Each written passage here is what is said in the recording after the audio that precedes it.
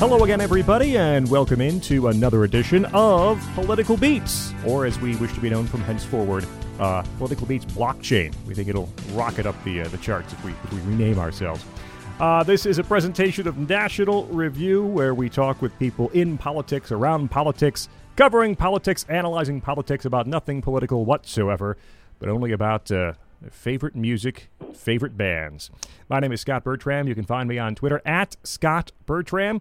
And alongside, as always, my co-host, Jeff Blair. Jeff, how are you? Hey, Scott, I'm sorry. I'm a bit busy here. I'm a bit tied up. I'm listening to this drum solo. Why don't we all make an agreement to regroup when it's done? Thankfully, it's not too long.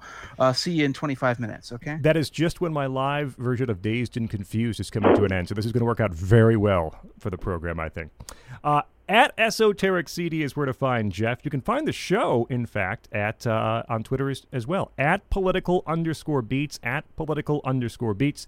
And the show itself on iTunes, Google Play, Stitcher, TuneIn, or at nationalreview.com. On the podcast page, you'll find all of National Review's offerings, including Political Beats, our old episodes and new episodes out on Mondays each and every week. And we welcome in our guest for today's program. She is a former Fox News contributor, a Democratic strategist. You can find her on Twitter at Julie Roginsky. And that's her name, too. It's Julie Roginsky with us here on Political Beats. Julie, thanks for joining us. Thanks so much for having me. So, before we get to your band and begin to discuss their discography, we ask all of our guests, what is your political beat? How are you involved in this ecosystem of politics? So I have spent probably the last 20 years helping to elect Democrats up and down the ballot. I have a bunch of clients who have made it to the Senate and to the House down in Washington and pretty much all over the tri-state area here in New York. So I've been involved in this for a really long time. And we are not as long as my love for my favorite band, but almost. And we're very happy to have you on the program today. You love this band so much it's even in your Twitter bio. The last time I checked, they are one of the greatest rock and roll bands of all time. One of the very first, I would say, hard rock, heavy metal kind of bands, creating a sound all their own, active for just about a decade, a little over a decade, and a few brief reunions through the years of varying lineups, including one just, this past year, I believe, with three of the four original members of Led Zeppelin. And that is Julie's band that we'll be discussing today on Political Beats. Julie, we turn the floor over to you to ask you, how did you get into the band? Why do you love them so much, and why should everybody else care about Led Zeppelin? Well, I guess when I was 15, I was hanging around a bunch of 15-year-old boys, and of course, any 15-year-old boy who's self-respecting would be into Led Zeppelin. They all seemed to move on. After a year or two, I stayed right there. It is, to me, they are the greatest band of all time. They are a band that really charted the course for so many that followed afterwards. There would be no Aerosmith or any of the hard rock bands that we all enjoyed growing up in the 80s if it were not for Led Zeppelin. And I think if you listen to Led Zeppelin from the very first note of their very first album, think about what that must have been like to turn on Zep 1 and listen to Good Times, Bad Times, and how different that was from every other band and every other song that was being played on the radio at the time. The days of my youth, I was told what it means to be a man. Now I've reached that age, I've tried to do all those things the best I can. No matter how I try, I find my way to the same old jam.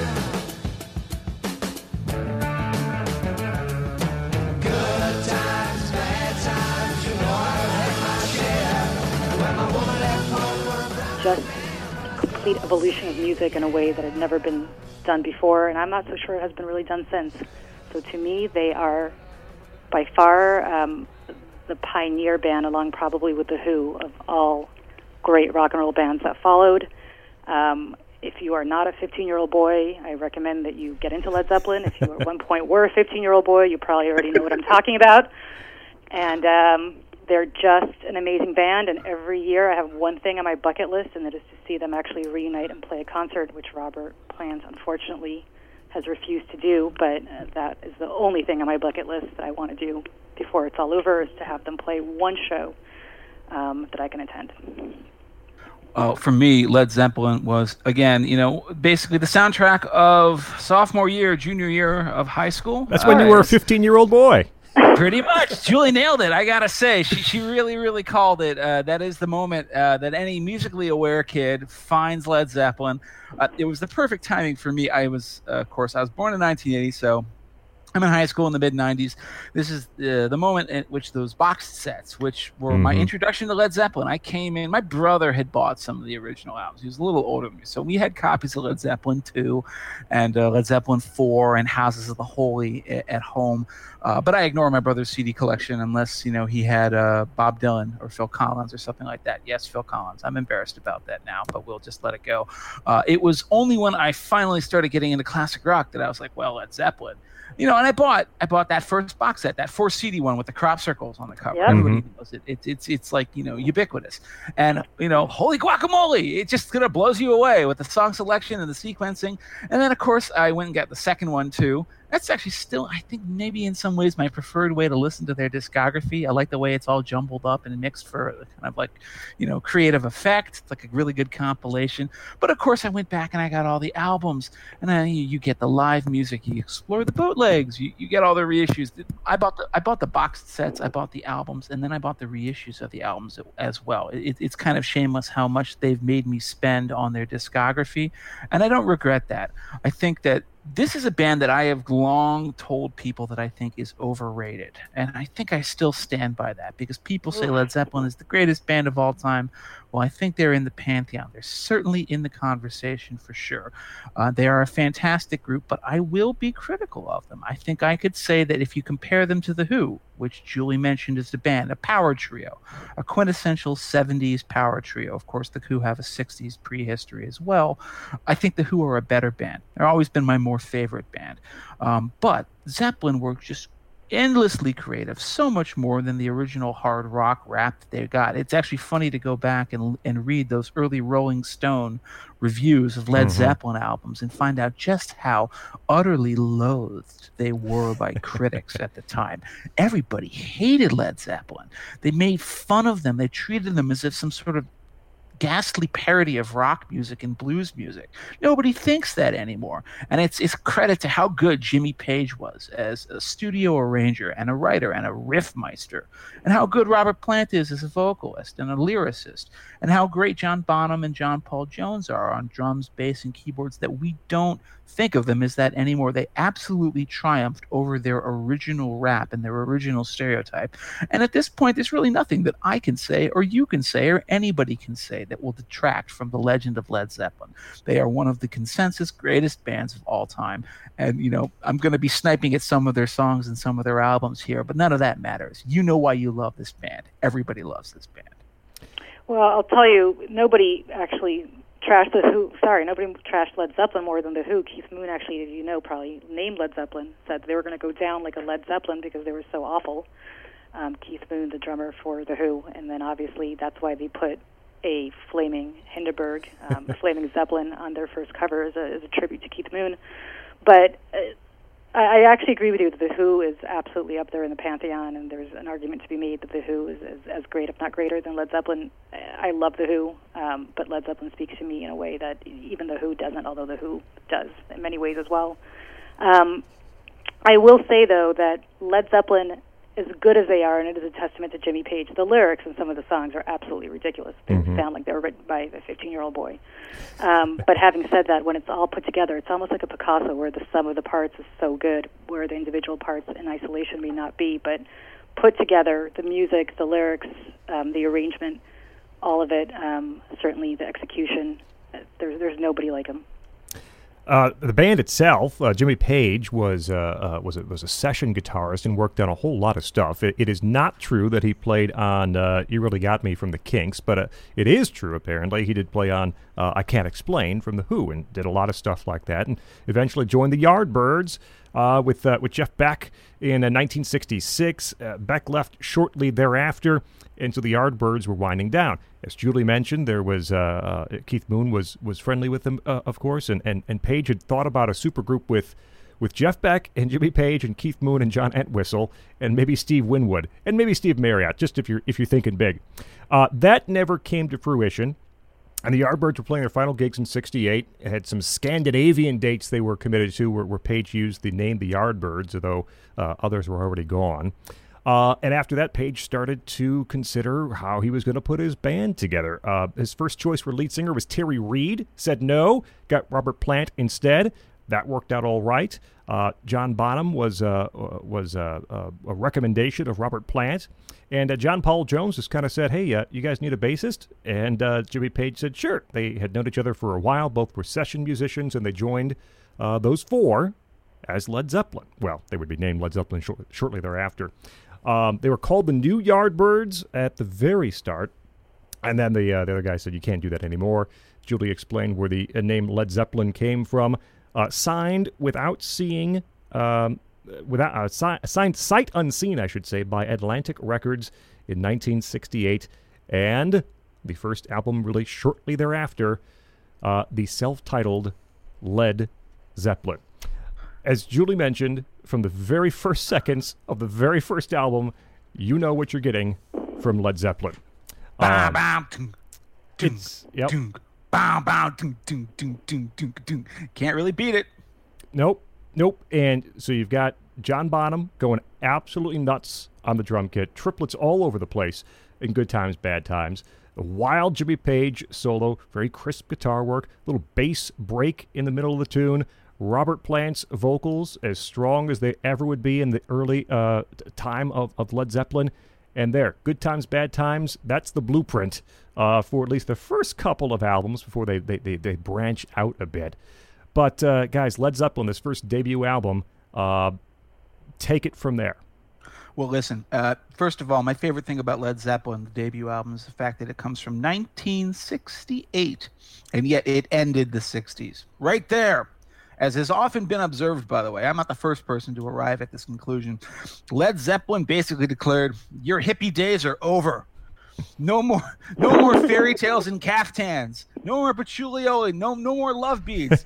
This is hard rock, baby. And then exactly with that. And it was, again, it's hard to emphasize enough how the critical reaction to this was just horrified. Mm-hmm. They thought this was ridiculous. It was an insane parody of the blues bands. The blues boom actually had been taking off in the United Kingdom ever since late 67. There'd always been a strain of it. The Yardbirds, of course, kind of just using John Miles Blues Breakers as their farm to get all of their players. So there'd always been a blues scene in England, but there was like a blues renaissance in late 67, kind of as a reaction to the psychedelia and all the fairy tales, gnomes and hobbits, people reacting against Pink Floyd's Piper at the Gates of Dawn and Sgt. Pepper's and all of that. But you usually saw it in things like the early Peter Green Fleetwood Mac albums, so straight ahead, kind of like very kind of religiously faithful 12-bar blues. Then here comes Led Zeppelin. This seemed like some sort of ghastly joke to blues purists and to rock critics alike. What the heck did they know? Nothing. They knew nothing. This was the sound of the future, and it still sounds just as current today as it did in 1969. It was recorded in 68. I think it came out in like January of 1969. But it sounds like the 70s to me. I like this album. If you're going to divide Zeppelin into eras, like those first two albums, Led Zeppelin 1, Led Zeppelin 2, those are when they're still in their sort of proto-blues band era. They're repurposing these songs, but almost all of them are kind of based on old blues tropes and blues songs, and some of them are based on folk songs that Jimmy Page stole from people and didn't credit. Babe, I'm gonna leave you. But you've got great songs like You Shook Me and I Can't Quit You, Baby. Those are two covers that I love just as much. I love far more than any earlier kind of straight blues cover of those songs, by whether they're by rock bands or just by, like the original bluesmen who did them. They're just insanely stretched out, taken to ridiculous levels. Robert Plant, when he played them live, would just sound like he was, spontaneously orgasming or going into heat on stage. It was ridiculous. Your Time Is Gonna Come is kind of the opposite of that. It's the least bluesy thing on the entire album. It's probably my favorite song on the album. I love that John Paul Jones opening organ. He goes, it sounds like a Phantom of the Opera is playing in church or something like that. And it's beautiful, and then it develops into this lovely folk song.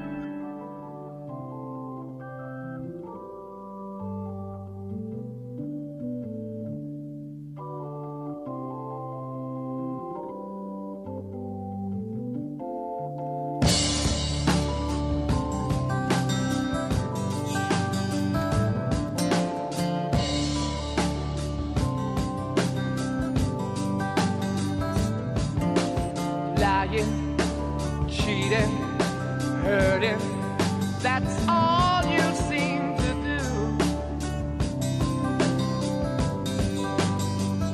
It's a much more diverse album than it's given credit for. Led Zeppelin 2 is the one that I actually have less praise for. I think it's a bit too monochromatic, but that first debut album holds together really well for me. There's only one song on this album that I really dislike, and it's the most famous one. I hate Dazed and Confused. I just hate the damn thing. It is long, it is boring, and the thing I like the most about it is how it ends. When it ends and it's done, and then suddenly Your Time Is Gonna Come floods in, and I feel this blessed sense of relief. But other than that, this is a great debut album. So I would completely agree with you on everything except the Dazed and Confused part. We'll get to that. But, who does the blues the way Led Zeppelin did them? Think about what was going on at the time. You had Eric Clapton with Cream doing his version of Crossroads, obviously, and the Rolling Stones were doing a bunch of blues songs. But nobody was playing American blues and Mississippi Delta blues the way Led Zeppelin was. And as you said, obviously Jimmy Page stole a whole bunch of songs from a bunch of blues people down south, but nevertheless made it his own. Robert Plant certainly made it his own, and was able to do it in a way that I think nobody else from the British invasion who was doing the same kind of music at the time was able to do it. Clapton couldn't do it, no matter how hard he tried. Mick Jagger couldn't do it. Robert Plant and Jimmy Page did it better than anybody else from England who was appropriating our music at the time. When it comes to Dazed and Confused, somebody once told me, I don't know if this is apocryphal or not, that he actually stole that from Jeff Beck. Beck had something called Beck's Bolero that Dazed and Confused was inspired by, which is probably a nice way to put stole from.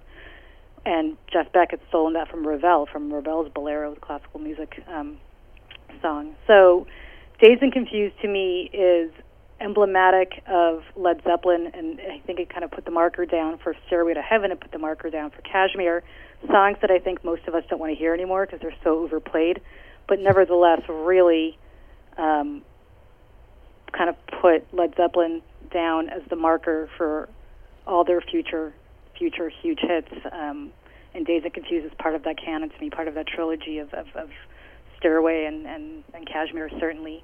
It's a great song.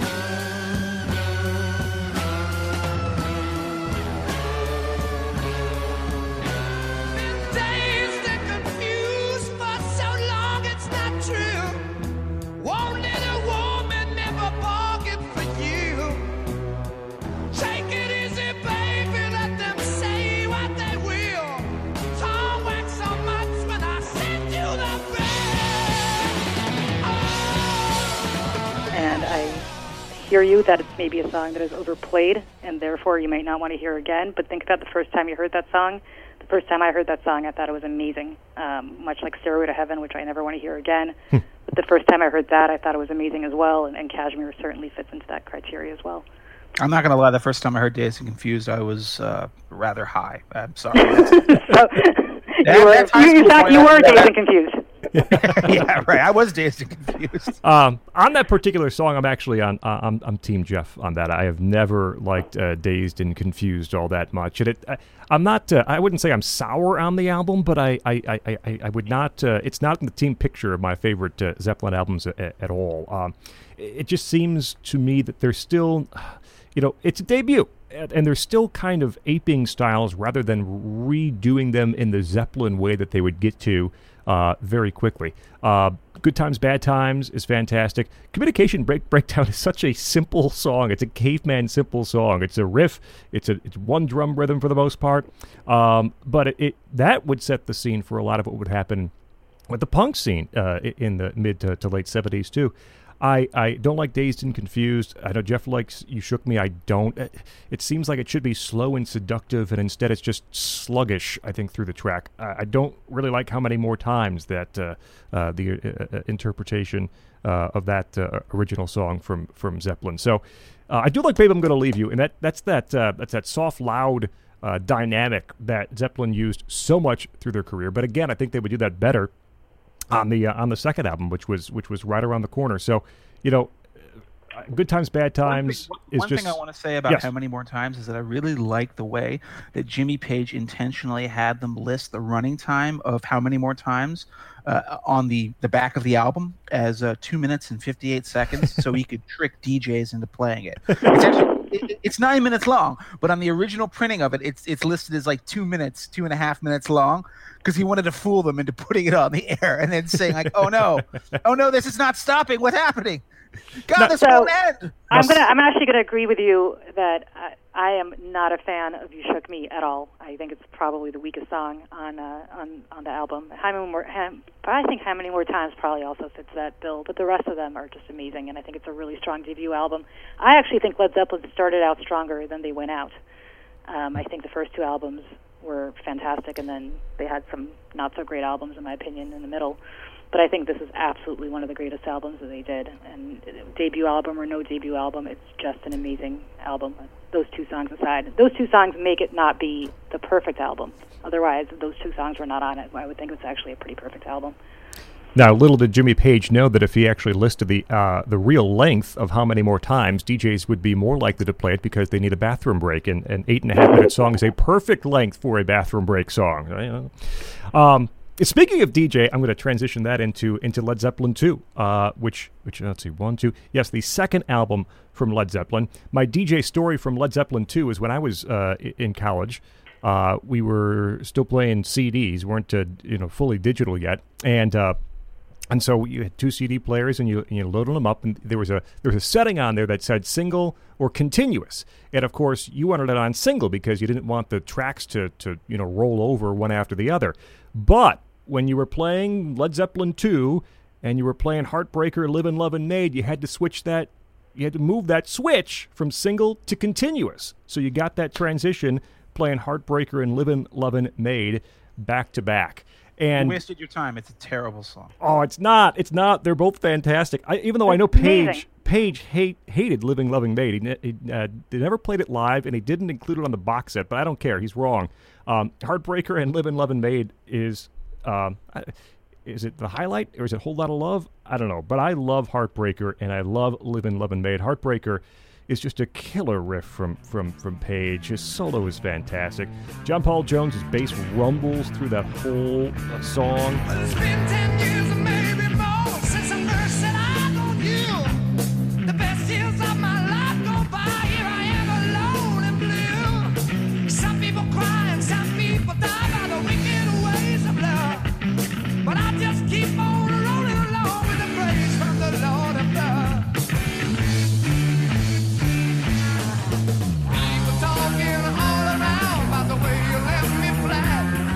And then the transition right into Livin' Lovin' Maid.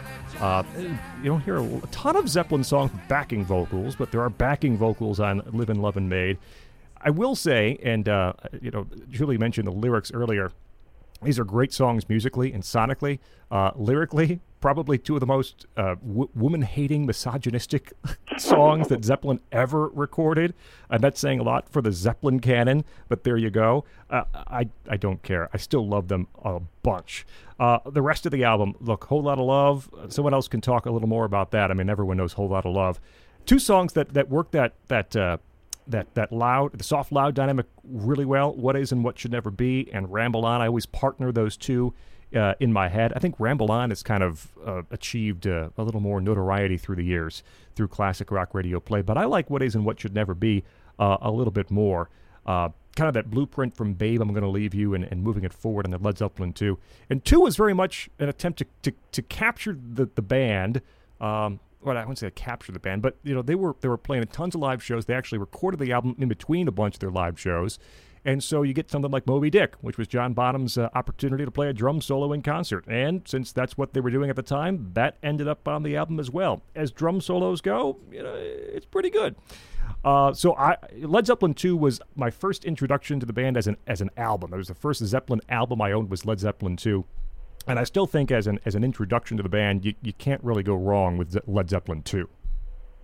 So I think this is one of the very few albums by any band that is a perfect album. There is nothing wrong with this album. It is absolutely pristine from the start to finish. There's not one extraneous song on it, and I will stand by Moby Dick, even if a lot of people won't. They gave John Bonham, and you guys were talking about drum solos in the intro. This gave John Bonham an opportunity to show what he had. While this is an album that I'm kind of sick of, so I don't listen to all that often anymore, it is much like Abbey Road or Dark Side of the Moon, just the perfect album. And there's no other album that Led Zeppelin did, although there are albums that I think are better. There is no album that Led Zeppelin did that to me is just perfection from start to finish.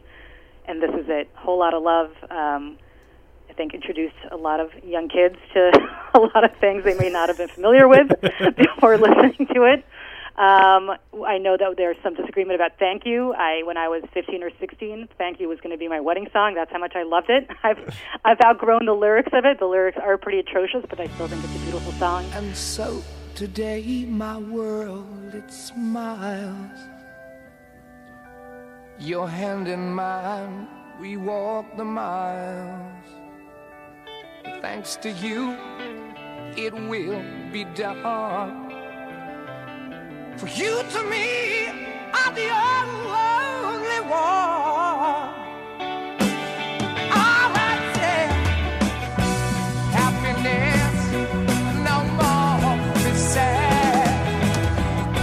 Happiness, I'm glad. I agree that Heartbreaker and Living Loving Maid paired together, and what upsets me now when you listen to some of this stuff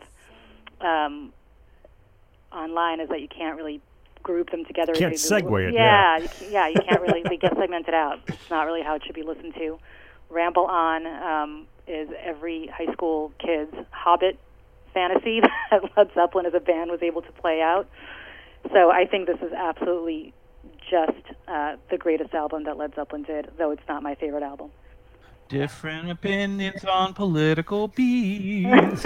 I hate this album. I have to say it. I know, Julie. I'm so sorry after that wonderful and spirited defense of it. And of course, I'm in the minority here. I'm well aware of that fact. Everybody loves Led Zeppelin too. I think it's their weakest album up until In Through the Outdoor.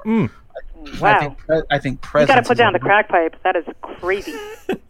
Yeah, listen. I know I'm flying high in the friendly skies when I say this, but I'm going to tell you, when I look at Led Zeppelin 2, and this, by the way, was my first Led Zeppelin album as an album, too, as I said. My brother had this one and had 4 and Houses of the Holy. This is the first one I listened to. I'm going to sound like a crank when I'm trying to say, like, yeah, you shouldn't like what isn't what should never be, and, yeah, Living, Loving, Maid, that sucks. Whole Lot of Love. I'm tired of Whole Lot of Love. I'm kind of tired of Whole Lot of Love. I would be less tired of Whole Lot of Love if it wasn't for that whole midsection where Robert Plant sounds like a drunken cat on, in Heat. Yeah, but that whole midsection is worth it when you get to the end of the midsection. When Bonzo comes in and goes, yes, and then Page rolls in. It is worth the middle section to get to that.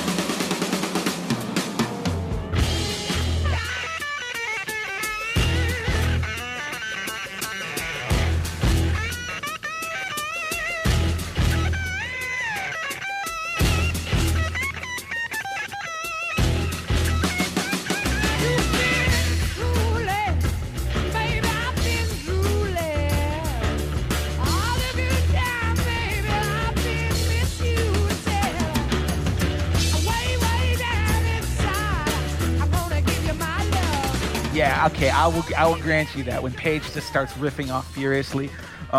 Okay, for me, the ones that stick with me, I hate "Thank You," by the way. I mean, I'm glad, Julie, that you allow that some people don't like this song, because Molly, I hate it with a passion. The ones for me, Scott already mentioned one. "Heartbreaker" is a classic. It's just one of Zeppelin's finest songs, and I'm debating whether I'll put it in my top 5 at the end of the show.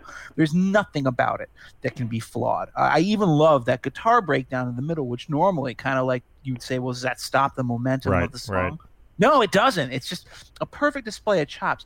By the way, Page was so much better at doing that in the studio than he was when they played that song on a lot of other songs live. I feel like they're kind of sloppy live. We'll get to that later, but it's just perfect on "Heartbreaker," and that's one where you have the guitar gap, and then it comes back in for the final verse, and it just feels like like a giant of bestriding the land, just like crushing things beneath it. It's such a powerful riff. And the other one, of course, that I love is "Ramble On." I think everybody, whether they like Led Zeppelin 2 or not, loves "Ramble On." It's the greatest example prior to the third and the fourth albums of like Led Zeppelin doing Light and Shade. It's where "Babe, I'm Gonna Leave You" from the first album. It's a pretty song, a song that Jimmy Page did not write, incidentally. But it's a bit sort of ham-fisted in like going from the light folk things to the really, really like big, powerful, heavy metal, hard rock riffing. "Ramble On" gets that perfectly with that little acoustic riff and the tap, tap, tap, tap, tap, John Bonham drum beat behind it. And then going into that really powerful chorus that's really upbeat, really joyful. But there's just so much else in this record that I dislike. I think "Moby Dick" is a waste of time. Nice little riff at the beginning, but I don't need to listen, to John Bonham playing the drums with his hands for 2 minutes. "Bring It On Home" is almost. I mean, I'm not the kind of guy to like usually resort to these arguments, but when Robert Plant is doing that black blues man impression at the beginning of it, it's mildly offensive. But the one I really actually do like is the "Lemon" song, which, again, this is not a song that Led Zeppelin wrote, although they tried to claim credit for it originally. It's just a really slowed down version of "Killing Floor" by Chester Burnett. But it is the most perfect example of their deranged style of blues from the early era. It is just insane. And like, Robert Plant is screaming about, we all know the words. They're famous. Squeeze my lemon until the juice runs down my leg. It's not very subtle what he's asking for here. Subtlety was not the band's strength.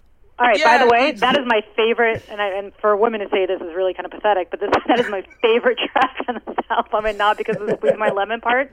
I just think it's an awesome song. I think it's such a great song. It's it is obviously, as always, a ripoff of Traveling Riverside Blues, and but I think it's a fantastic song, and I think it actually makes the album, which is not a very well known song on the album, but I think it's a fantastic song. See, on that one, we totally agree. I love the "Lemon" song, even though it is just the most, because I love it precisely because it's so ridiculous.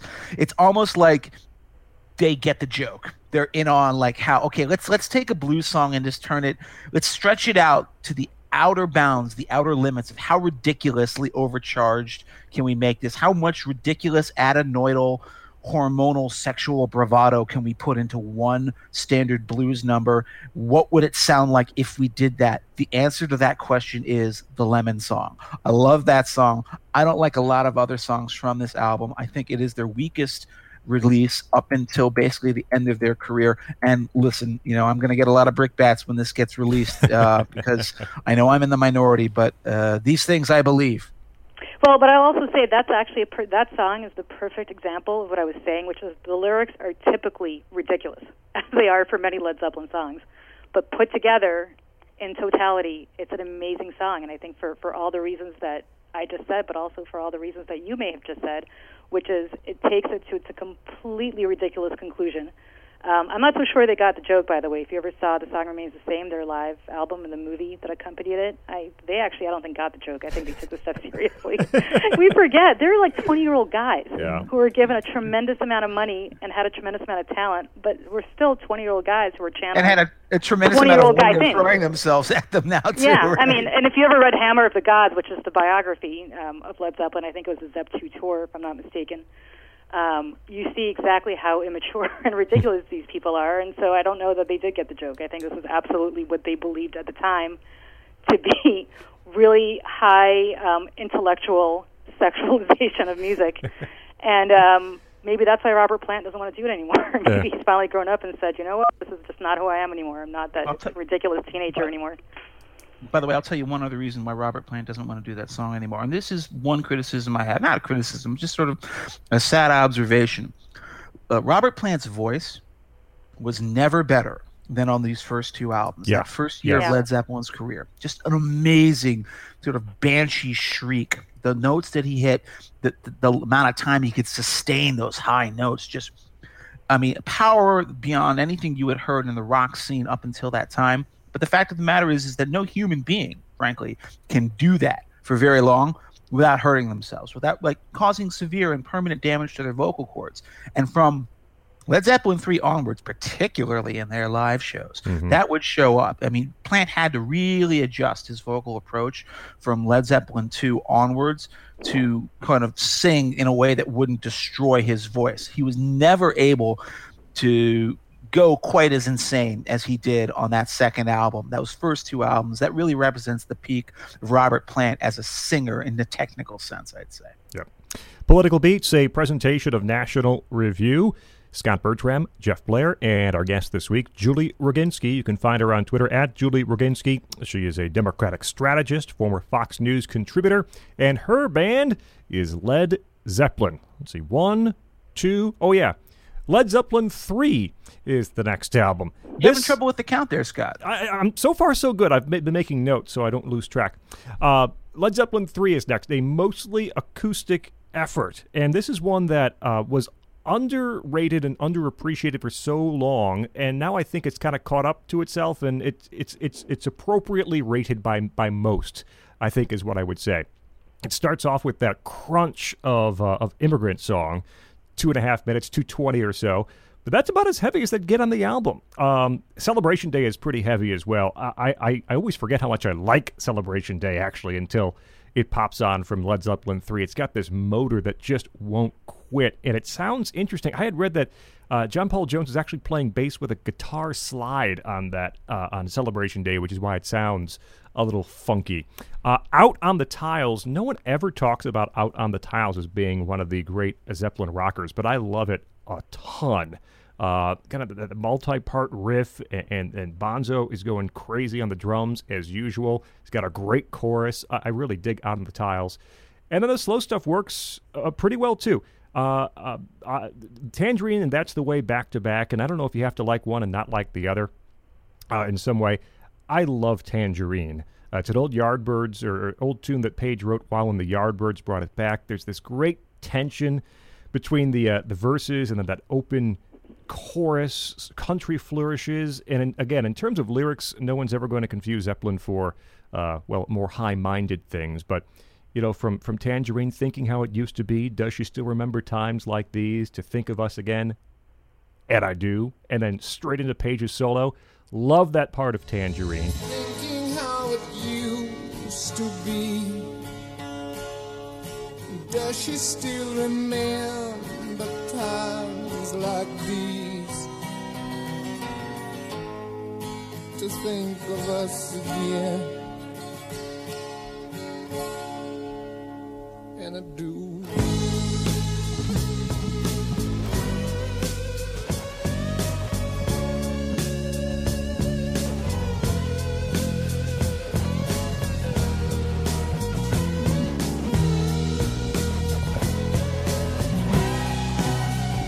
I also like That's the Way quite a bit, but not as much as I enjoy Tangerine. And Cameron Crowe liked them both, too. They're both used in Almost Famous, which, of course, is based on a lot of his recollections of being on the road and behind the scenes with Led Zeppelin. So, again, I don't think 3 is anywhere near the top. It is not near the bottom. I think for a long time it was underappreciated. But by and large, by this point, in most retrospectives and when the reissues come out and people listen again, I think people get 3. I think people get what they were trying to do and appreciate it for what it is. See, I think 3 is better. Julie, you go first. Oh, sorry, go ahead. No, actually, you go first, Julie. My fault. I think 3 is better done live. Every song that I've ever heard from 3 is better when it's done live. So, for example, Celebration Day is great when it's live. I don't love it on this album. Gallows Pole is an amazing song live. I mean, they really kill it when they do it live. It's not that great on the album because it's a little unplugged, and that's not a song that should be as acoustic as it is. I think it's done better when they just really give it the real Zeppelin treatment. I agree with you in Tangerine. It's a really sweet song. I go through phases where I love it. I go through phases where I don't love it. I have to tell you, I cannot stand Immigrant Song. I cannot stand that song. It's just everything absurd about Led Zeppelin to like the 20th degree. It's Robert Plant screeching. It's them basically. It to me presages a lot of Step 4, which I'm not a huge fan of. Not a big fan of Immigrant Song, and to me that kind of sets the tone for the rest of the album. It's not an album that I ever sit around and think, okay, let me listen to Zep 3, because I really want to listen to Zep 3 all the way through. There's a couple of songs, Tangerine once in a while, Gallows Pole once in a while, but it's not an album that I particularly love or particularly enjoy listening to. For me, this is all about the acoustic stuff. It's always about the acoustic material on Zep 3. And I think it's really funny to find out, going back in retrospect, that this was one that they, got really beaten up when it came out originally, which I find kind of incomprehensible, although maybe people felt about it the way Julie does. But I think the people were actually just not expecting them to take such a sudden left turn from like the demented hard rock and blues stuff of the first two albums, and then suddenly now they're putting Indian strings and sensitive acoustic guitar ballads into their albums. They were accused of trying to rip off Crosby, Stills, Nash and Young when it came out. That's what the reviews were saying. Oh, Zeppelin trying to do Crosby, Stills and Nash. Not Listen, Crosby, Stills, and Nash could have used a little bit more balls, to be perfectly honest. So, the other way around. Exactly. Immigrant Song is actually not one of my favorite ones, but come on, can't we all at least just appreciate the humor of the title? This is the song about the Vikings invading England, and they call it Immigrant Song. Yeah, it's pretty funny. Okay.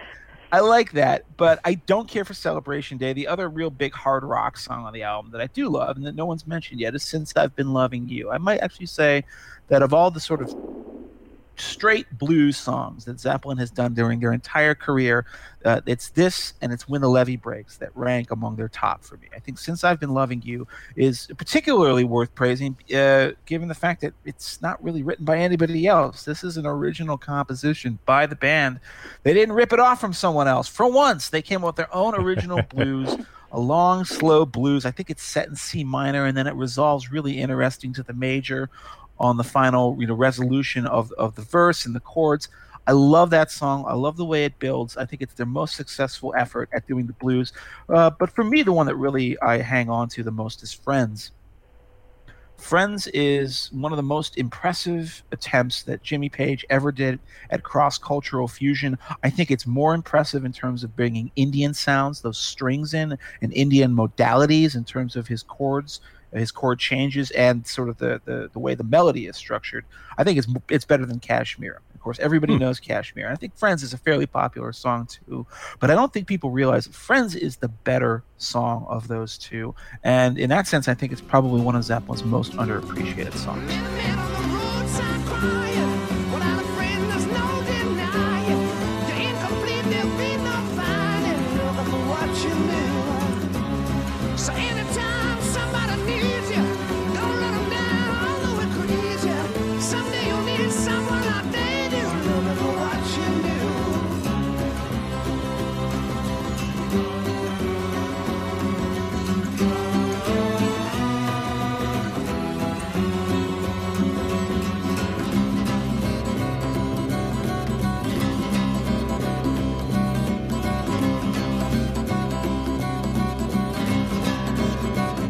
The other one I would mention is Gallows Pole.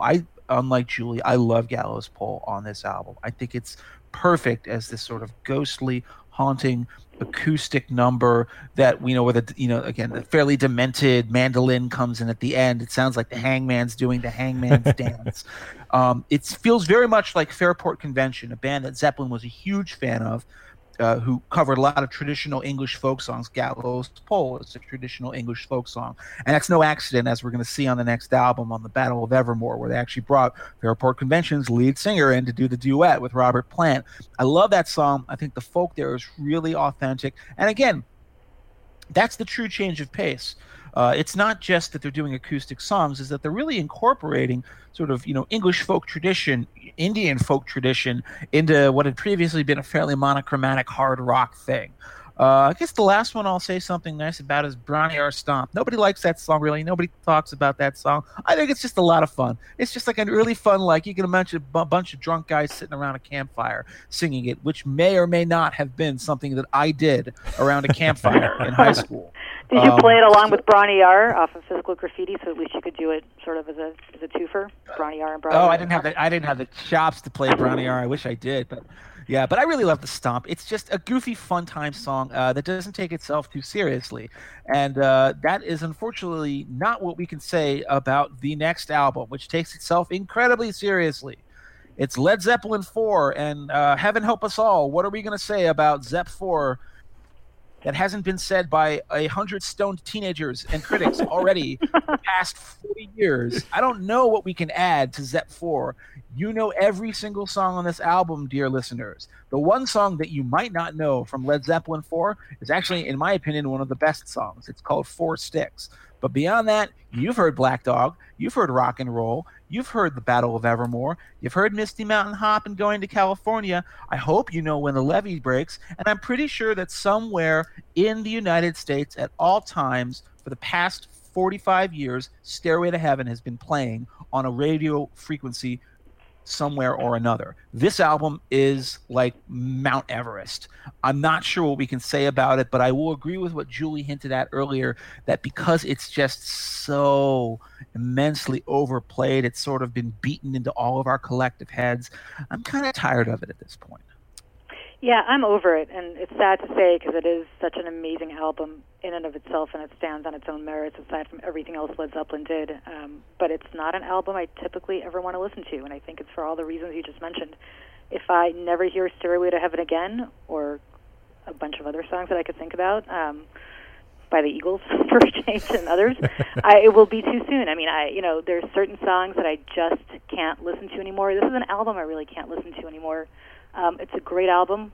Black Dog, the first opening chords of Black Dog, you know exactly what you're listening to, no matter where in the world you are. If somebody plays those notes, you know exactly what's coming. Hey, mama said the way you move, gonna make you sweat, gonna make you groove.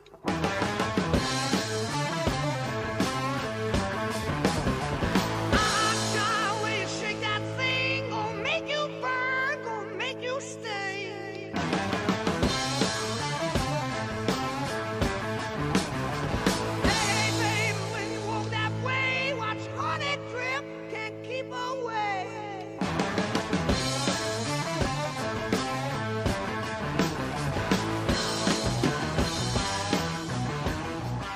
And so on and so forth. I agree that When the Levee Breaks is an amazing song. It's probably the best.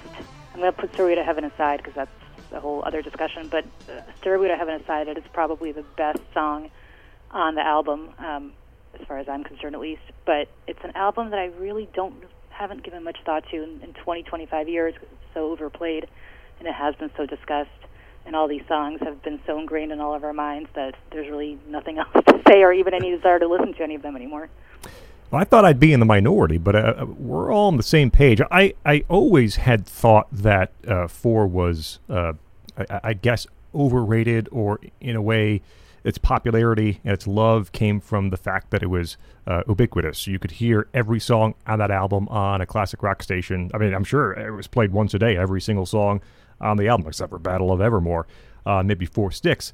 And I tried very hard in prepping for the show to listen to it with clean ears, to say, what, am I missing it? Have I just heard it too often? And I still didn't get a ton out of it. I don't love these songs like I love songs on, for example, Houses of the Holy, which we'll talk about next. When I listened to Stairway, what first actually popped in my mind was the recent Black Keys song, Little Black Submarines, and how much of an homage or steal it just straight is from Stairway to Heaven. Rock and Roll, Black Dog, those, I don't know. They're good songs. They're good Zeppelin songs. They accomplish exactly what they set out to do. My favorite song on the album probably is Misty Mountain Hop. The way the lyrics ride that melody through the verses is fantastic. Scott, that's the worst song on the album. Misty Mountain No, Hop? I disagree. I think it's one of the best songs on the album. I didn't notice, but it had got very dark, and I was really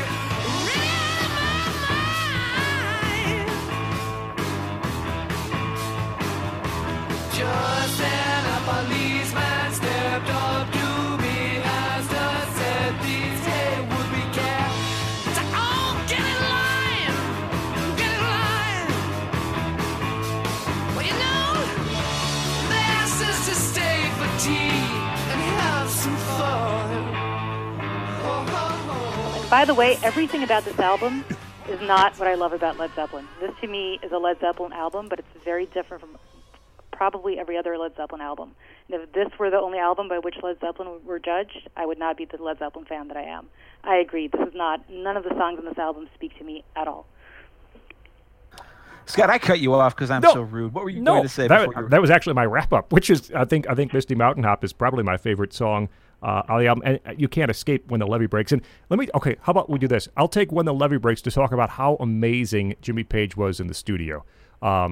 Yes. The production from the first album is amazing, and the way that you can hear all the parts, bass, guitar, lead guitar, drum, you hear all those parts clearly and crisply in the mix is incredible on all those songs.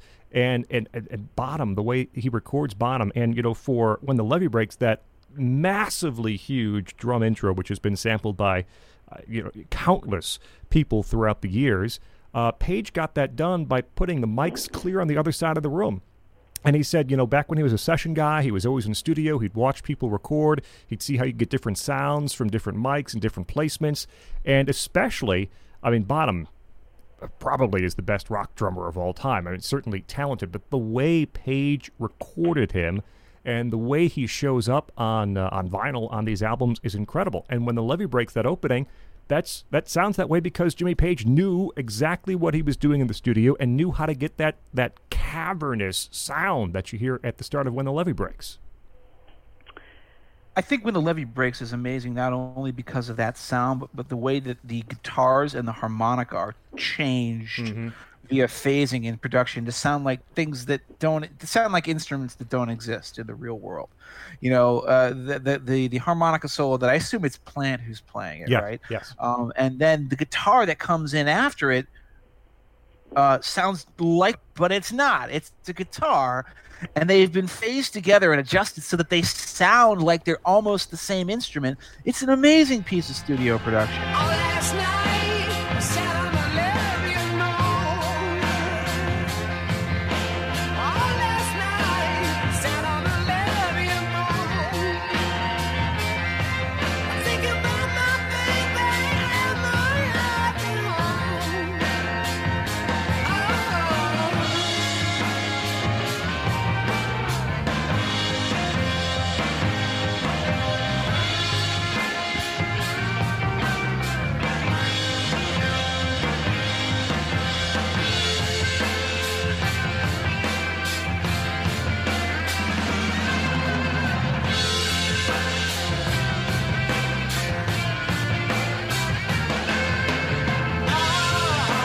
I think When the Levee Breaks is clearly the best song on Led Zeppelin 4. And before we dismiss it too quickly, we sound like a bunch of snooty hipsters. Let's be honest here.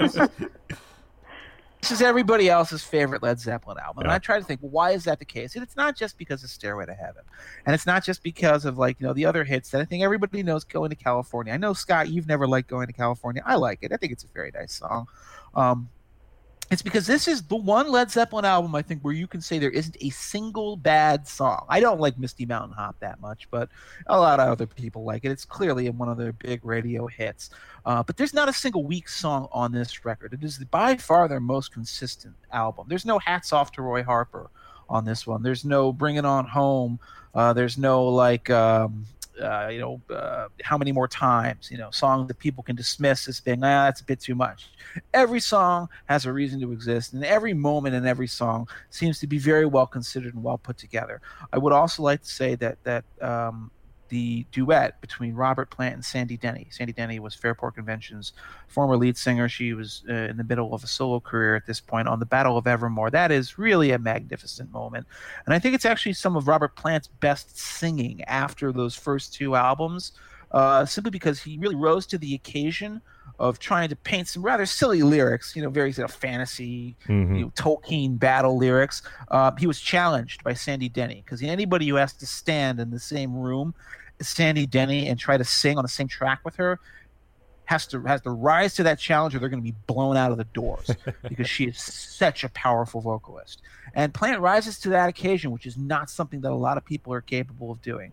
The other one I would say is Four Sticks is a really fun little jam. I don't know what the words mean. I still don't know what the words mean, but I really love the time signature changes. I think it goes like it's a 5/8, 7/8 switch. It's very kind of creative and a lot more offbeat than what most Zeppelin songs were like. Yes, we're all tired of Led Zeppelin 4, but let's not pretend that in any objective sense, this is a fantastic album, even if we're all ready to move on to Houses of the Holy. I'm ready to move on to Houses of the Holy. Okay, we can do that. Political Beats, again, find our new episodes, iTunes, Google Play, Stitcher, TuneIn, or at nationalreview.com. You can follow us on Twitter at political_beats. Scott Bertram, Jeff Blair, and Julie Roginsky with us this week. Julie Roginsky, at Julie Roginsky on Twitter is where to find her. Democratic strategist, former Fox News contributor, and we move on. Julie had said Led Zeppelin 2 is her perfect album, and Jeff, you just mentioned, I know 4 is not your favorite, but consistent from start to finish. To me, Houses of the Holy is A, Zeppelin's best album, and I think is also B, their most consistent. I don't think there is a terrible song on Houses of the Holy, even though Jamaica is not my favorite thing in the whole wide world. Their crunch is good. The crunch is good. No Quarter is awful. No Quarter is great too. No, it's awful. I disagree. That if it were Julie's not for right, No Quarter, Scott, No Quarter is awful. It's awful. It's awful. It has no place on this album. Otherwise, it is a perfect album. The grunge, I'll accept it.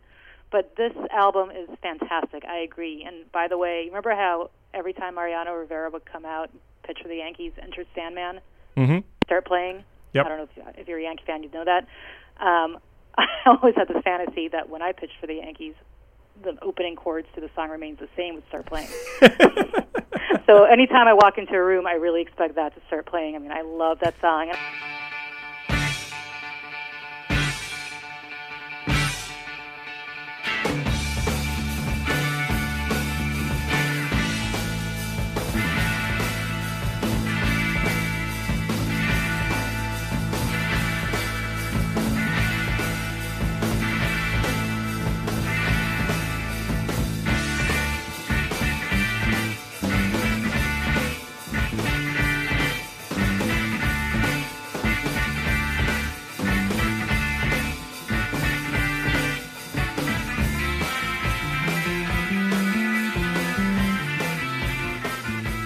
And I love how it flows into the Rain song. Those two songs always should be played together because they're so different, but they flow so effortlessly together. The Rain song is a beautiful song. It is just one of the few really well-written, lyrically well-written Led Zeppelin songs. Over the Hills and Far Away, I feel a little bit like I would about Zepp 4, enough already. The grunge, Take It or Leave It. I like Dancing Dates. It's a fun song. And Dire Maker is actually the first Led Zeppelin song I think I heard, or at least I realized was a Led Zeppelin song. And again, when you're young, it's a great song. It's kind of a little rip-off of Bob Marley or their version of what they were trying to do. No Quarter is awful. Just awful. There's nothing good to be said about No Quarter. I love the fact that you're just not even going to bother trying to make excuses. I'm not, there's no way to justify No Quarter being a song written by anybody, but especially a Led Zeppelin song. It's just an atrocious song. And The Ocean is great. The Ocean's fantastic, and I like the fact that when Robert Plant went solo in the 80s, he sampled a lot from this album, sampled a lot from The Ocean and some of his solo works. I agree with you. This is a great album, and if it were not for the atrocity that is No Quarter, it would be the perfect album. I feel very strongly, as you can tell. I can tell. I'll defend it after Jeff takes a whack. Yeah, I was going to continue stepping all over Scott here by jumping in with my 2 cents. I really like Houses of the Holy a lot. I agree 100% with Julie about No Quarter. I have never had time for it. I've never understood why people like it. Man. It's treated as one of Zeppelin's most, cornerstone classic songs. It's included on all of their best ofs. They've released a ton of them at this point, and it's just 7 wasted minutes off of my life. I would actually extend what she said when she talked about how the song remains the same and the Rain song are a perfect 1-2 intro. I would extend that. I'd say the first 3 songs, Over the Hills and Far Away, is quite certainly one of my favorite Led Zeppelin songs of all time. And I think the real is that I can offer to it is that it remains one of my favorite Led Zeppelin songs of all time, despite the fact that I have heard it every bit as much as I've heard Stairway to Heaven or A Whole Lot of Love or Fool in the Rain or Kashmir or anything like that. It still remains right up there with the best of the best. I never get tired of listening to that transition from the acoustic towards many times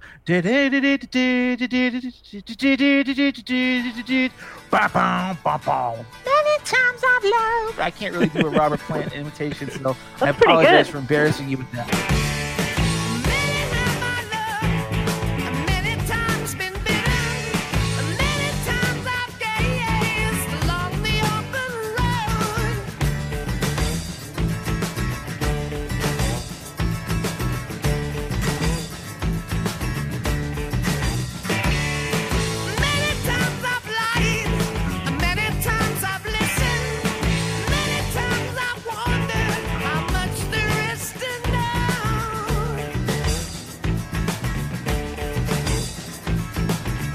It goes from that really beautiful acoustic intro into a fully developed, wonderful riff rock song. It's 2 perfect pieces put together to make a magnificent whole. One of their best songs. I think the other one, I've by the way, it took me years to figure out how to pronounce the name Jamaica, which is how you pronounce that song. I used to call it Deer Maker or whatever. It's basically Cockney slang, for an old joke about oh, Jamaica? Nah, Jamaica, I hardly knew her. It's basically a stupid pun about the name Jamaica versus a dumb joke about having sex with women. Very Led Zeppelin for you. But the other song I want to praise on this album is Dancing Days. I really love that jagged, awkward, kind of unpleasant riff. And I think is one of their most underrated songs. It usually gets passed over when people talk about the best of Houses of the Holy. But I think it's probably the second best song on this album, behind Over the Hills and Far Away. I think the song remains the same, completes my trifecta for this. But I do agree with Scott. I mean, I'm debating still about what are my essential albums. I'm tempted to go with 4, even though we're all tired of it because it is basically essential Zeppelin. But Houses of the Holy is one of the other ones that's in the conversation for me, even though I hate No Quarter, just because so much of the rest of this is just such top shelf Zeppelin, really them in full flight, the best of their stuff, full confidence. There's no sense of weakness or hesitation on this record. And sonically, it's awesome. This album sounds amazing, especially with it's a good headphone listen. So let's see, what can I add? Okay, song remains the same. The very first track on the album was going to be instrumental, and it would have stood up just fine without any lyrics from Plant, but it's fine the way it is. That extended intro, and look, if you're going to say, if someone said, why is Jimmy Page so good? What is he? Why is he so good as a guitar? I would just hand them the song remains the same. Page is amazing throughout the song from start to finish. The tone shifts, the tone changes, the dynamic adjustments through the song. This is Jimmy Page. Amazing work from Page on Song Remains the Same. I love that. It's probably my favorite opening track of any of their albums. Over the Hills and Far Away, I'm with Jeff. I've heard it a billion times, and it still holds up very, very well for me. That start-stop, crunchy riffs of Over the Hills and Far Away, and the shift from acoustic to hard. It's great. Okay, so the grunge. I understand why some people don't like this. I do. It's Zeppelin doing funk, basically, James Brown type stuff. I think it's at least interesting. I would say it's fascinating for me to listen to, and I don't tire of repeated listens of the grunge, and I do. I've listened enough. I think to say I like it. I understand why people don't like that. I don't understand why the no quarter hate. Wow. And this is one that probably goes toward the sonic greatness. I think it sounds amazing. It's this dark, foreboding track. It's John Paul Jones mainly wrote this one. It's got that dirty Jimmy Page riff throughout it, the bubbling electric piano. It's such texturally a great song. Snow drives by the foot that's slow. The dogs of doom are howling more. Oh, they carry news that must get through. To build a dream for me and you. Thinking about where no one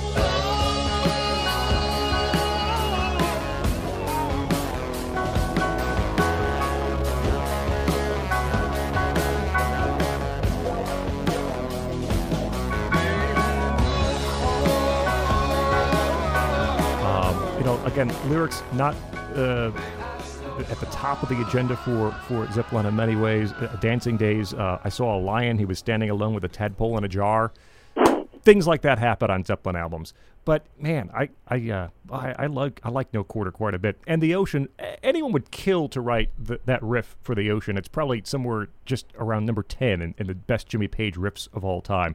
The Ocean's great. If you listen closely, at the 138 mark in the song, you can hear a phone ringing that they didn't take out, because why would you? The take is perfect as is, but you can hear it in the background.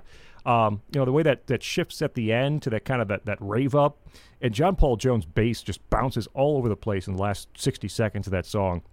I love The Ocean. I think The Ocean is not mentioned enough when you talk about Zeppelin's best, just rock and roll tracks. And Plant's vocals, again, while on the decline by this point, clearly, I think on The Ocean they're pretty much top form vocals. So I think this is their best album. I think it's their most consistent start to finish, no matter what you guys think about No Quarter or The Crunch. Well, now it's time for us to transition to Physical Graffiti. Has anybody seen the bridge? Where's that confounded bridge? So, okay, the next album obviously is their sort of, a lot of people would argue sort of their climax. I guess if you're doing their career arc, you're mapping the history of Led Zeppelin.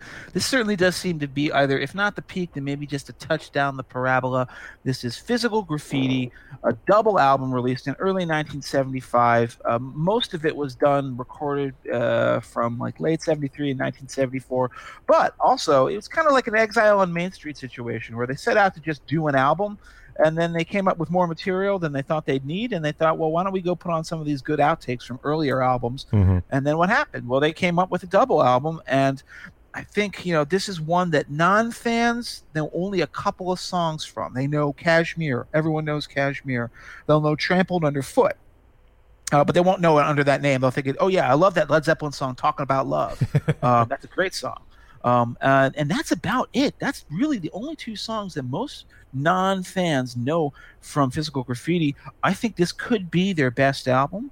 If not their best album, certainly their Zeppelipedia, their most representative album that kind of catches them in all their various facets and almost all their best lights as well.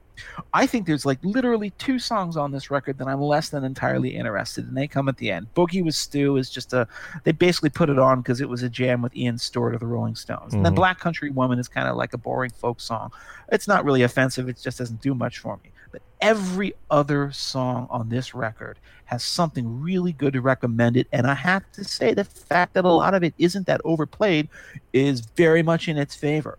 I love the fact that there's a song like Night Flight. Mm-hmm. I love Night Flight. It's a song that opens the last side of the album. It's just this really kind of fun, positive, upbeat boogie that you've never heard of. I don't think they ever played it live. It's just a great, obscure Led Zeppelin song that is there for the fans, and it's one of those things that when you poke into the more obscure corners of their discography, you realize, hey, the radio hasn't played all of these songs to death. I received a message from my brother across the water. He sat laughing as he wrote the ends inside. So I said goodbye to all my friends and packed my hopes inside a matchbox, 'cause I know it's time to fly. Oh, yeah, come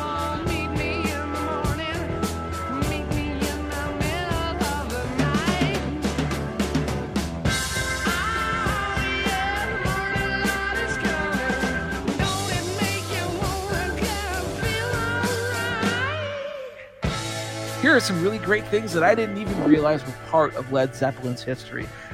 Physical Graffiti has a ton of those, and I have a lot of great things to say about this album, but I'm going to give you guys the floor because I don't want to waste everyone's time. So I think this is the essential Led Zeppelin album, and I agree with everything you said. It's just the most Zeppelin-esque of all the Zeppelin albums. Custard Pie is one of the very best songs I think they ever wrote. Again, the lyrics are a little preposterous, but it's just an amazing song. Subtlety. Led Zeppelin's always about subtlety with them. Yeah.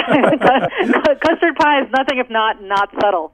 But The Rover, another amazing song, the Custard Pie. Again, what's so good about Led Zeppelin is they always start really strong, and this is another album that starts really strong. Custard Pie, going into The Rover, then going into My Time of Dying, which probably could be a minute or two shorter, but is a great song. Clearly Houses of the Holy, which is a song that most people would know off this album. It's an amazing song. As Is Trampled Underfoot. I know we have some disagreement about Kashmir. Kashmir is, on its own, just an amazing song. Again, I don't need to hear it ever again. I feel a little overplayed, but it's just a great song from every perspective. Musically, even the lyrics aren't as ridiculous as actually the lyrics are pretty ridiculous, but it's just an amazing composition. And then again, going into some of the lesser known songs, In the Light, which is different from anything else on the album, but is great. Whoa, whoa. As I was relieved before you too, honey, as you root for me, I will share your love. Let me share your love. Ooh, let me share your love.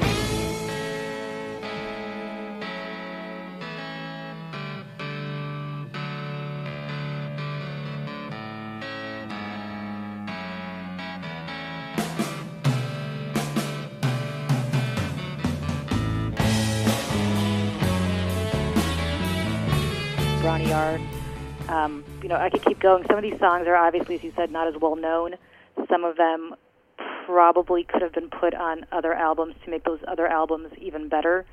But as a whole, Physical Graffiti is, to me, by far the best Zeppelin album that they created, because it's so diverse and it's so eclectic, and it's every element of Led Zeppelin. I talked earlier about how I think Zepp 4 is very different from other Zeppelin albums, and it's amazing in its own right, but it doesn't feel like some other Led Zeppelin albums.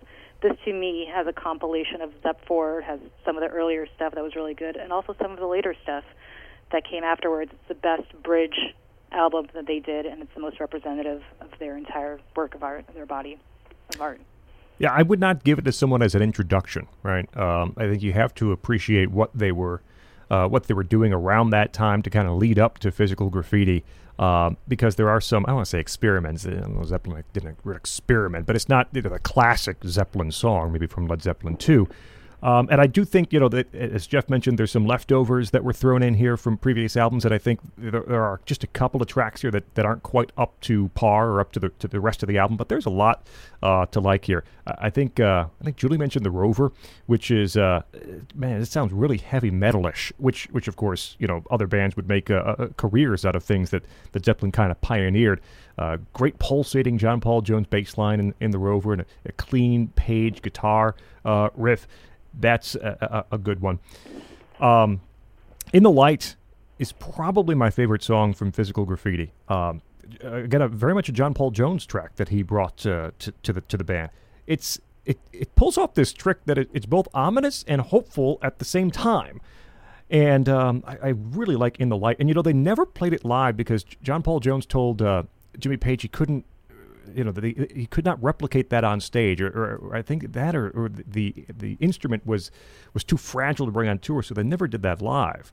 The Wonton song from the second half of the album, I just love John Bonham's drums on the Wonton song.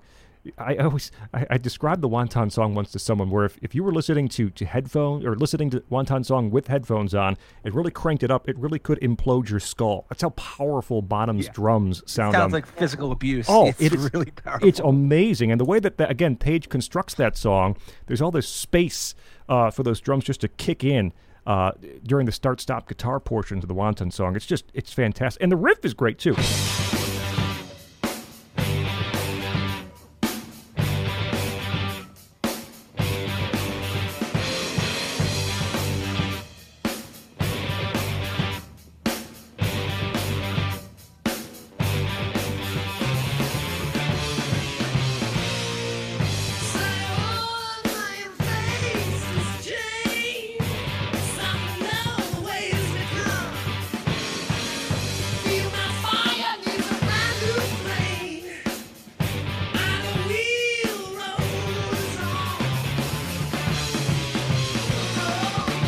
Wonton song is really great. 10 Years Gone is a top track. Sick Again rides, again, a great Page riff, but the lyrics about teenage groupies and very clearly alluding to things that were, it's just, I don't want to say it's an uncomfortable listen, but again, the music is good. So yeah, I like Physical Graffiti an awful lot. It's not the one I would give to someone as an opening salvo. But you appreciate it if you are into Zeppelin. There is so much to like, pretty much start to finish on Physical Graffiti. Yeah, I'll say this about Sick Again, and you're right. Sick Again, the lyrics are preposterous and somewhat troubling, if not very troubling, but it's a great song. And again, it's what I keep saying about Led Zeppelin, which is that put together, the sum is so much better than all the parts. Mm-hmm. And I love Sick Again, despite its subject matter. Yeah. I think I remember reading Plant say, like you wrote it, it's like, I'm feeling sorry for these young kids because they're top of the world at 12 years old and then they're over the hill at 13. And, you can insert your own Roy Moore joke there if you want, but I'll just leave it at that. That should have been the Roy Moore campaign song. Oh my God! Oh God! Well, we couldn't avoid that hit. That was too easy. I regret it. I regret nothing. The one thing I would regret not talking about though on this album is 10 Years Gone, which I think is again one of my 5 favorite Zeppelin songs. And I think maybe if you had to pick, it's between this and the very different Night Flights, completely different ends of the spectrum, as my favorite song on Physical Graffiti. 10 Years Gone is very self-consciously an epic kind of romantic ballad. It, to me, is much more powerful in its own way than Stairway to Heaven could ever hope to be. It starts off very quietly, Plant, again, singing lyrics that are basically nothing more than sort of amiable cliches about, like love and loss and all that. But it's really all about the way Jimmy Page stacks these guitars, one on top of the other. There must be something like 14 different guitars playing finally, at the end when it goes to that giant, giant riff. My God, it's so titanic and it's so powerful. And the emotion that I think sometimes Plant as a lyricist is incapable of conveying. And then I also think that sometimes his vocals weren't really capable of hitting at this point anymore. I think 10 Years Gone is the best true long-form song that Led Zeppelin were ever going to do. It's like it's only 6.5 minutes, so it's probably about the same length as When the Levee Breaks. But I think it's just such an achievement, so much better than In the Light, in my opinion, which I like, but I don't love the way you guys seem to love. Well, I always wonder why 10 Years Gone isn't treated in the same breath as, say, Going to California or Achilles' Last Stand, because I think it ought to be.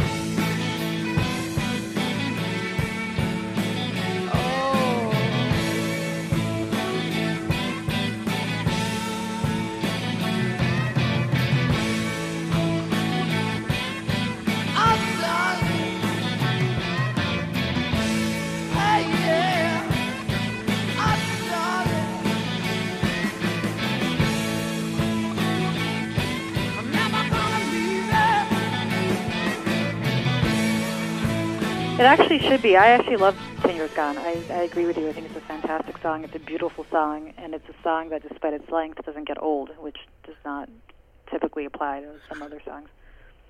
I'm actually amazed that they managed to perform it live I think they tried it on like 1977's tour or something like that, because it's such a complex number. And this, incidentally, brings us to one of the most regrettable incidents in Led Zeppelin's career, we don't really have to spend a lot of time on The Song Remains the Same, either the live album or the movie. God help you if you've seen the movie. It's just no, but you know what a good idea is? If you're, again, in high school and you want to drink underage, get drunk, watch that, and then watch Spinal Tap and see how much Spinal Tap borrowed from that movie.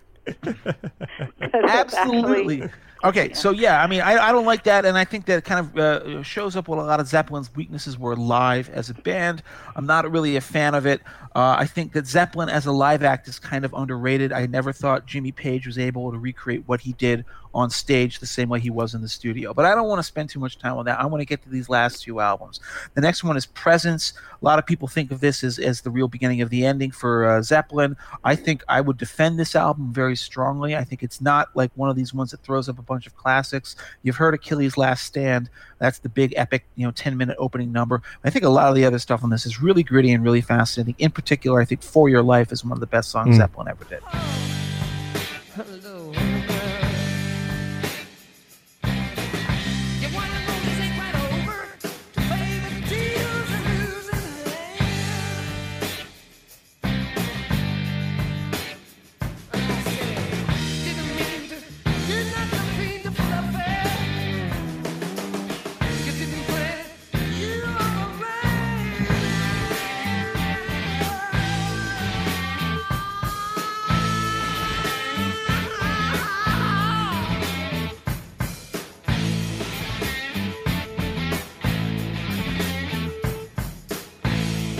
Yeah, and this, when you kind of take these last two studio albums together, you can kind of break into camps, I suppose, right? Because Presence is such a Jimmy Page-driven record. Plant was in a car crash. He actually recorded vocals from a wheelchair.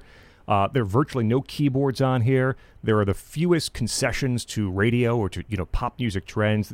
Songs on Presence don't even get played today on classic rock radio for the most part. And then you have Into the Outdoor, which was very much a Plant album with John Paul Jones.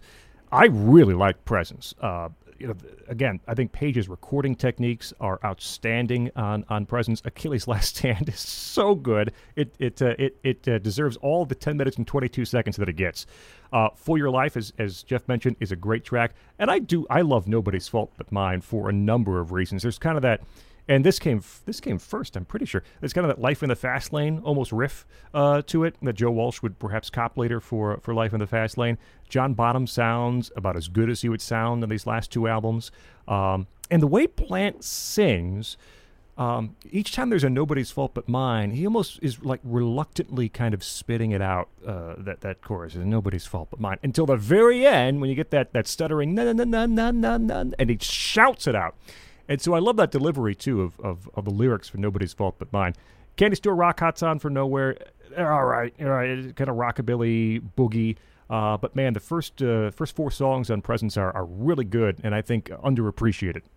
I think Nobody's Fault But Mine is one of the greatest Zeppelin songs of all time. It's an amazing song. I think it makes this album. I agree with you about Achilles' Last Stand, but for me, Nobody's Fault But Mine really makes this album, and it's just an epic song. It is a very essentially Zeppelin song to me. It's got the blues aspect of it. It's got the rock aspect of it. It's just a fantastic song, and you're right about Plant's delivery. And the lyrics aren't as ridiculous as typical Zeppelin lyrics are, which says something.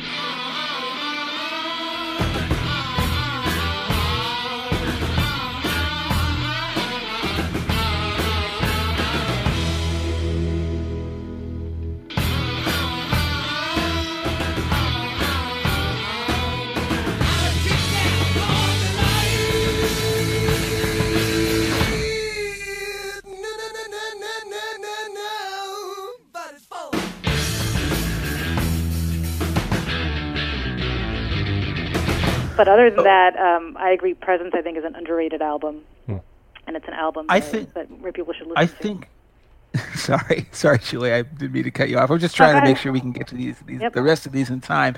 We have to briefly move from Presence to In Through the Outdoor, and I'm going to just be brutal about this. I don't like this album at all. I think it's a big flop. I think its biggest hit is "Fool in the Rain," which you probably don't know from that name. It's the one that has the Brazilian football chant in the middle of it, the breakdown, which is kind of entertaining.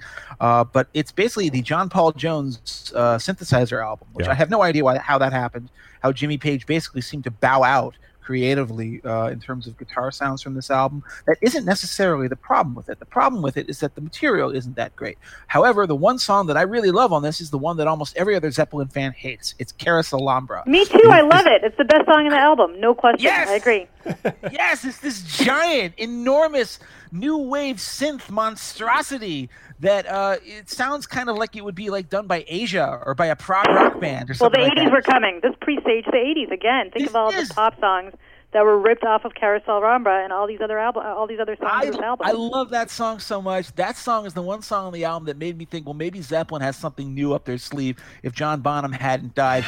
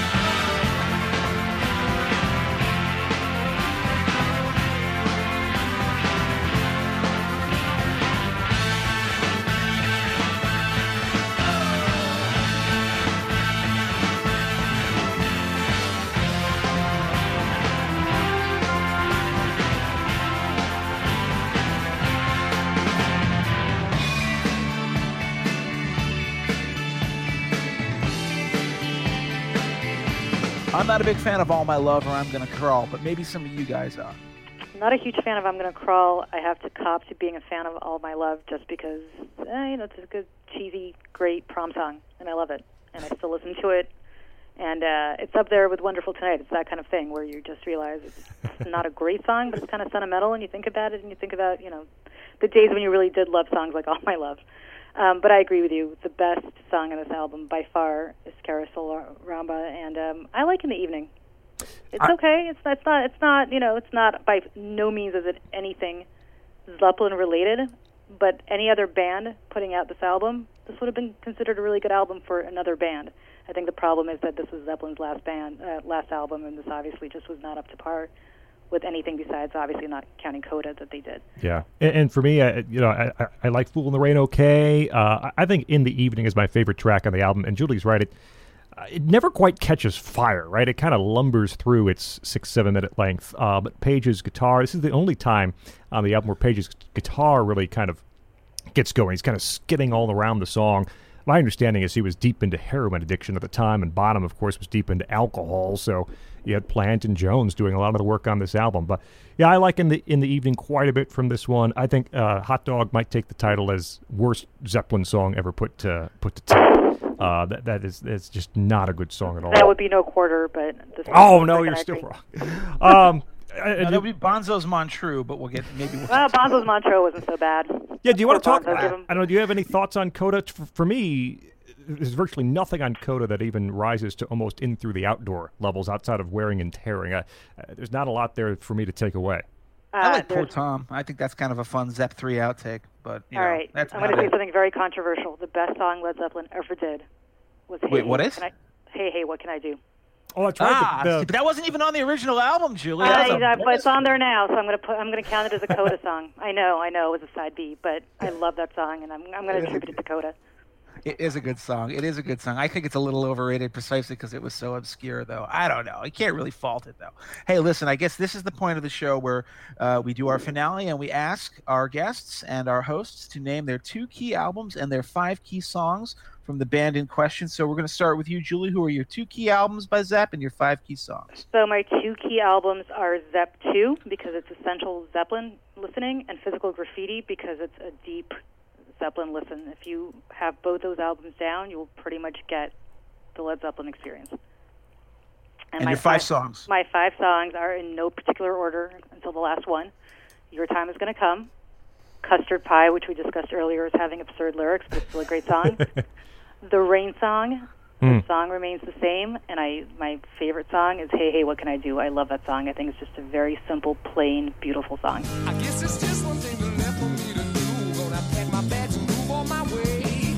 'Cause I got a worried mind, sharing what I thought was mine. Gonna leave her with a guitar's play. I got a woman, she won't be true, no, no. I got a woman born all day, yeah, yeah.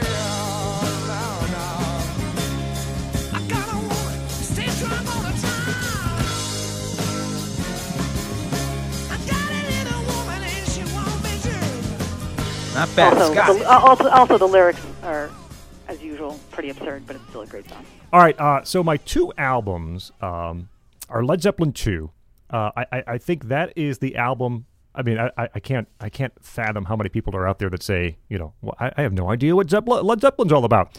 But if there are people like that, I think 2 is the one you hand them and say, here, this is why they're such a big deal. Right? From the opening riffs of Whole Lotta Love to the heartbreaker Livin' Lovin' Maid to, again, the soft, loud dynamic for a couple of tunes. And yes, even the greatness of John Bonham on Moby Dick, which maybe you listen to once or twice and then you can skip. But I think Led Zeppelin 2 is a great introduction to what Led Zeppelin was, especially in those first 2 albums and how they broke through. And my second album, perhaps to no one's surprise, is Houses of the Holy. I think it is Zeppelin's best moment. From start to finish, again, I think it's the most consistent. I'm sorry, I love No Quarter. I like the grunge, although I understand that people don't quite get it. But you go, song remains the same, and the Rain song, man, Over the Hills and Far Away, Dancing Days, and The Ocean, man, oh man, that is so good. What a fantastic album, Houses of the Holy. And my 5 tracks, I mean, how do you pick 5 from Zeppelin? But I will tell you, Heartbreaker and Livin' Lovin' Maid, so I'm cheating a bit, but they go together. Man, the killer Jimmy Page riff on Heartbreaker. John Paul Jones' bass sounds, it's going to rumble right through your speakers. And even though Page hates Livin' Lovin' Maid, I think it's a great second half of that back-to-back song. Song remains the same from Houses of the Holy. Certainly, again, if you want to say, why is Jimmy Page so great? Why is he such an amazing guitar player? Just hand somebody the song remains the same and have them listen to the 5.5 minutes worth from the dynamic, the tone changes. That is why Page is so amazing. Over the Hills and Far Away is on the list. Again, that acoustic start to the crunch of the hard rock that would come about halfway through or so, Over the Hills and Far Away. That one does not tire to me, and there is a quality that's just some of these classic rock songs that are played on the radio constantly and have been for the past 30 years. If there's one that you still don't get tired of, no matter how many times you hear it, that's something special, and that is Over the Hills and Far Away for me. In the Light from Physical Graffiti. Talked about that when we talked about the album, and then this last one I've been going back and forth a bit. I'm going to throw Tangerine on my list of 5 from Led Zeppelin 3. Again, for the acoustic, for the soft Zeppelin, I don't think it gets any better than Tangerine. The lyrics aren't ridiculous. Page is very good, and that tension between the verses and the chorus works very well. So those are my 5. Jeff. Nice choices. Yeah, those are nice choices. Almost all of them wrong. I'm going to actually give the correct answer. And it does pain me to say this, that my first key album from Led Zeppelin is none other than the one that we spent a lot of time sort of dismissing as overplayed.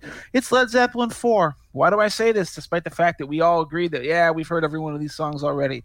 Because whether we've heard these songs already and we've gotten tired of them or not, the fact remains is that it's an iconic album. It doesn't have any real weak moments. It has no flaws. And it also has, I would consider one of maybe the single greatest Led Zeppelin song of all time, in When the Levee Breaks, and a bunch of other ones that are deservedly famous as well. Led Zeppelin 4 is, it is singular in rock history. It is singular in the history of Zeppelin. If you don't own it, do you really know anything about rock music? No, of course you don't. The second album I would choose is Physical Graffiti. It's the Zeppepedia. It's the one that has every aspect of the band presented in its best possible light. It's really diverse. It's very fun. Even the throwaway songs are throwaways in a kind of a fun, light sense and not in an annoying sense. The long songs earn their length. They're not ponderous. Mm-hmm. Everything works out wonderfully well. So I'm very, very impressed with Physical Graffiti. And as far as the 5 songs that I would choose are concerned, no quarter. No. Yeah, no quarter, of course. No, the 5 songs that I would choose are Friends, which I think is probably a great example of the Indian influence of the band.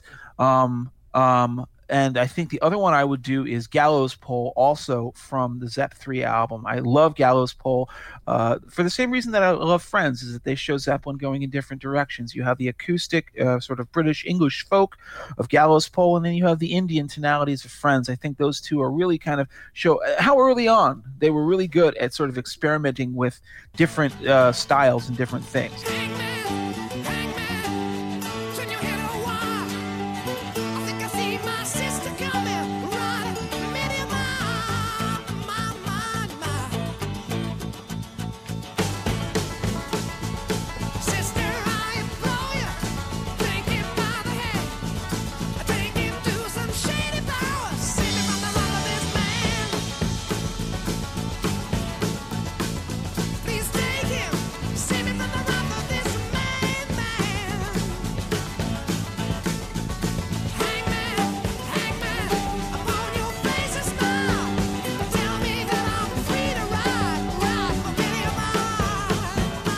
The Levee Breaks from Zepp 4. Of course, I've already mentioned it 100 times. I think it's one of their best songs. How am I not going to include it here?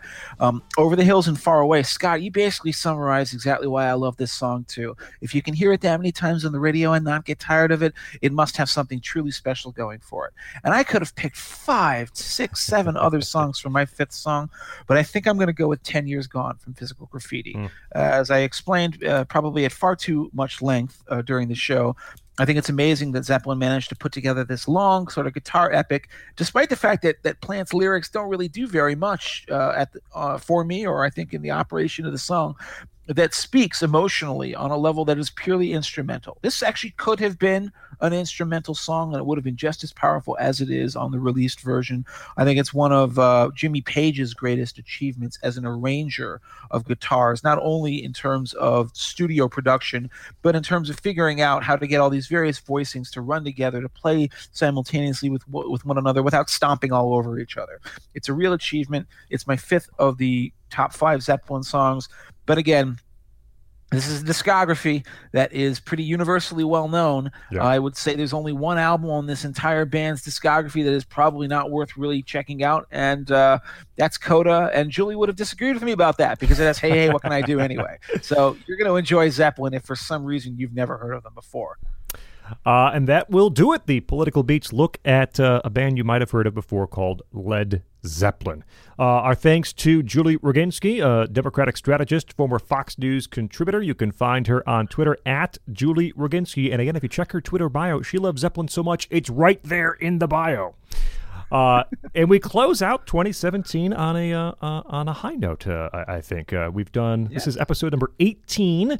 And so we will continue into 2018 with new episodes on a weekly basis. I think it's gone so far so good.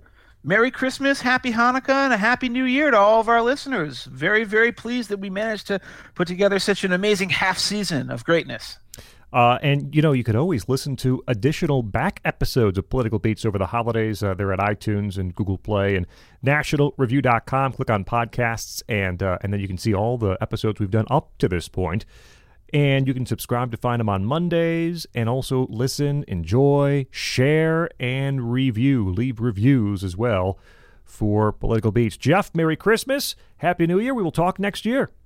Let's start it all over again. Let's, as Bono would say, let's go back and dream it up all over again in January.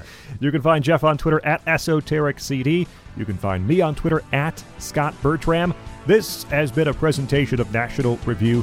This is Political Beats.